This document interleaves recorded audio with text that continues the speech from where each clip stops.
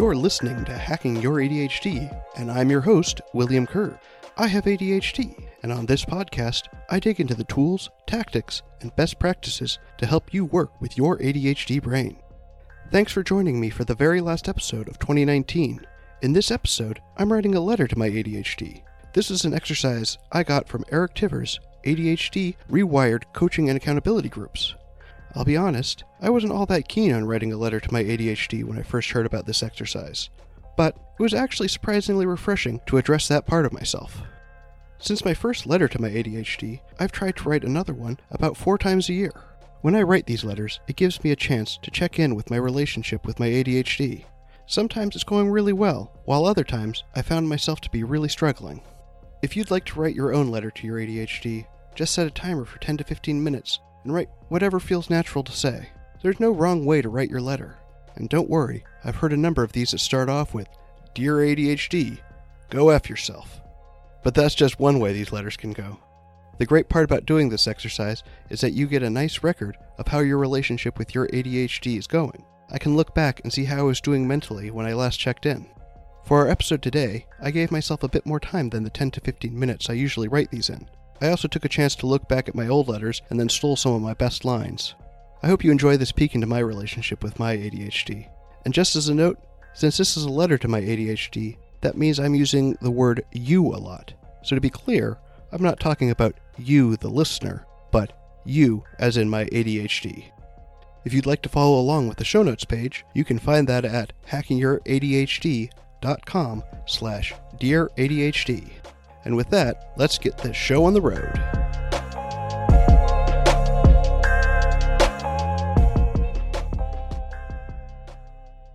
Dear ADHD, it feels like it's been a long time since I last wrote you, but I think that is mostly just the time blindness. It's been quite a year with the new podcast, hasn't it? We've certainly had our ups and downs. And while I'd like to blame all the downs on you, I know that is entirely true. As I've been working on the show these last few months, I've had a bit of a perspective shift. I've always thought that I need to be better at working with you, but spending the time to actually articulate those thoughts has been really insightful. I've always kind of thought I knew what I needed to do, but it's become a lot more apparent to me that those thoughts are actually getting in the way of me figuring out what I really need to do. When I just assume that I already know what I need to do, I close a bunch of doors I never even realized were there. Instead of looking for ways that I can work with you, I instead find myself focusing on what a neurotypical person might do.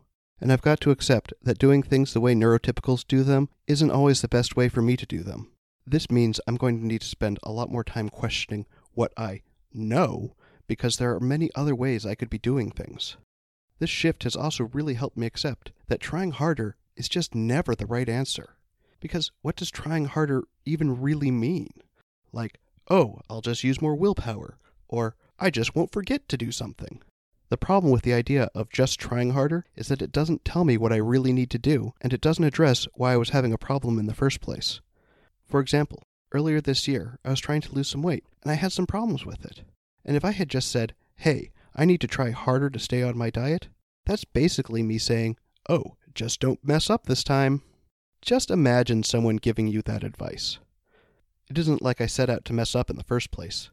And even if I had some success with trying harder, that probably just means that I wasn't hitting the same speed bumps I was last time. It's not trying harder if things are just inexplicably easier. So, screw that. If it isn't advice I'd give someone else, then I'm not going to be giving it to myself. I know I'm going to struggle sometimes, and sometimes I'm not going to be able to predict what those struggles are going to be. Being perfect is a myth, and I'm not going to be perfect in anything I do. I shouldn't expect to be. It's just reality that I'm going to struggle sometimes and that I'm going to mess up. I'm not perfect. I've made a lot of strides on giving up on being perfect, but I still have really high standards for myself. And it's okay to have high standards, but I've also got to accept that I'm not going to be hitting those standards, and it doesn't make me any lesser. We're not going to have perfect days every day, or even most days. And this is also getting me thinking about that idea that ADHD is a superpower. This is something I've been seeing pop up more and more often, but I'm not entirely sure what it means. I mean, if you were my superpower, I can't imagine the Justice League knocking on my door anytime soon. Honestly, how messed up is it to tell someone struggling with ADHD that they're wrong, and in fact, that their condition is really a superpower? That's just piling onto the whole I'm not good enough mentality that a lot of us develop. Because if you're a superpower and I'm still struggling, I guess that just means I suck a whole lot more than I thought. I can't imagine just ignoring the hard parts of ADHD and calling you a superpower. I hate it when I think I've planned out enough time but end up being late anyways because time blindness. And I hate that I can lose my train of thought in the middle of saying a sentence. I hate when I struggle with basic stuff just because my brain won't let me get started. For example, I'm working on this the day before it's being released. I hate that I let myself bring work home sometimes because I wasn't able to finish it during the week. I don't want to be that guy that makes my wife watch the kids while I'm doing work on the weekends. I want to be the guy playing with his kids. But sometimes that's what I get with ADHD. And just so I'm clear, I'm definitely not on board with the whole ADHD is a curse thing either. Yeah, there are a lot of things I struggle with that you make harder. But that's where the whole idea of working with your ADHD comes in. When I'm not butting heads with you, we can do some pretty cool things together. I like the creativity you bring, and that we can come up with so many cool ideas. And while I wish you'd meet me halfway more often, I've also got to accept that I don't get to steer the boat nearly as much as I want. One of the hardest things for me this year was not having my mom around anymore. One thing I'm going to always appreciate that she left me with is that when I was a kid and diagnosed with dyslexia, she made clear to me that being dyslexic didn't make me any worse than any other kid. It just meant my brain was wired a little bit differently. I didn't learn to read until I was in 4th grade, and so that was something I really needed to hear. And then when I was diagnosed with ADHD in my 20s, those same thoughts transferred over. You don't make me better or worse than anyone else. It just means we do things a little bit differently together. And you know what? I think I kind of like that.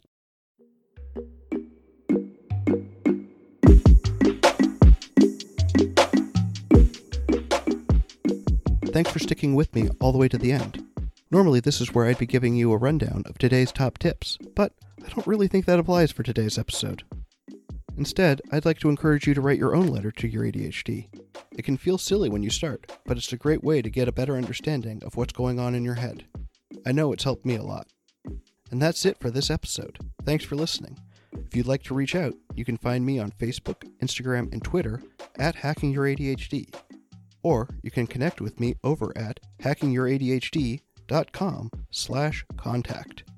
If you'd like to read this episode's transcript, you can go to the show notes page at hackingYourADHD.com/DearADHD.